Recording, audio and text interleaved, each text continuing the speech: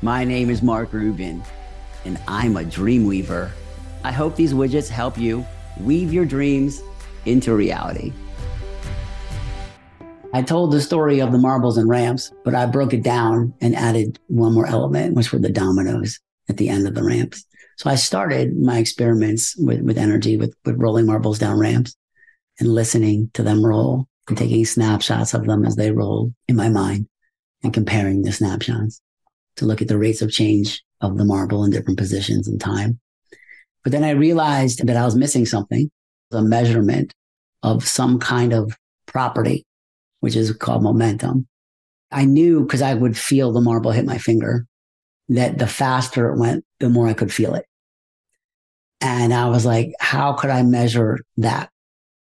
And so I would put dominoes on the ramp and I would space them the same space, the width of a domino. And I would string them up down this ramp. And I would see how many dominoes would be knocked over at different heights of the ramp. And what I was measuring was energy transfer, which was the relationship between the starting height and momentum of the marble as it went down the ramp and knocked stuff over. And also I would hear it. I would hear the sound of it. And it wasn't like a perfect collision. It wasn't exactly the same every time, because the positions of the dominoes were different, and the position on the track of the marble was in different positions.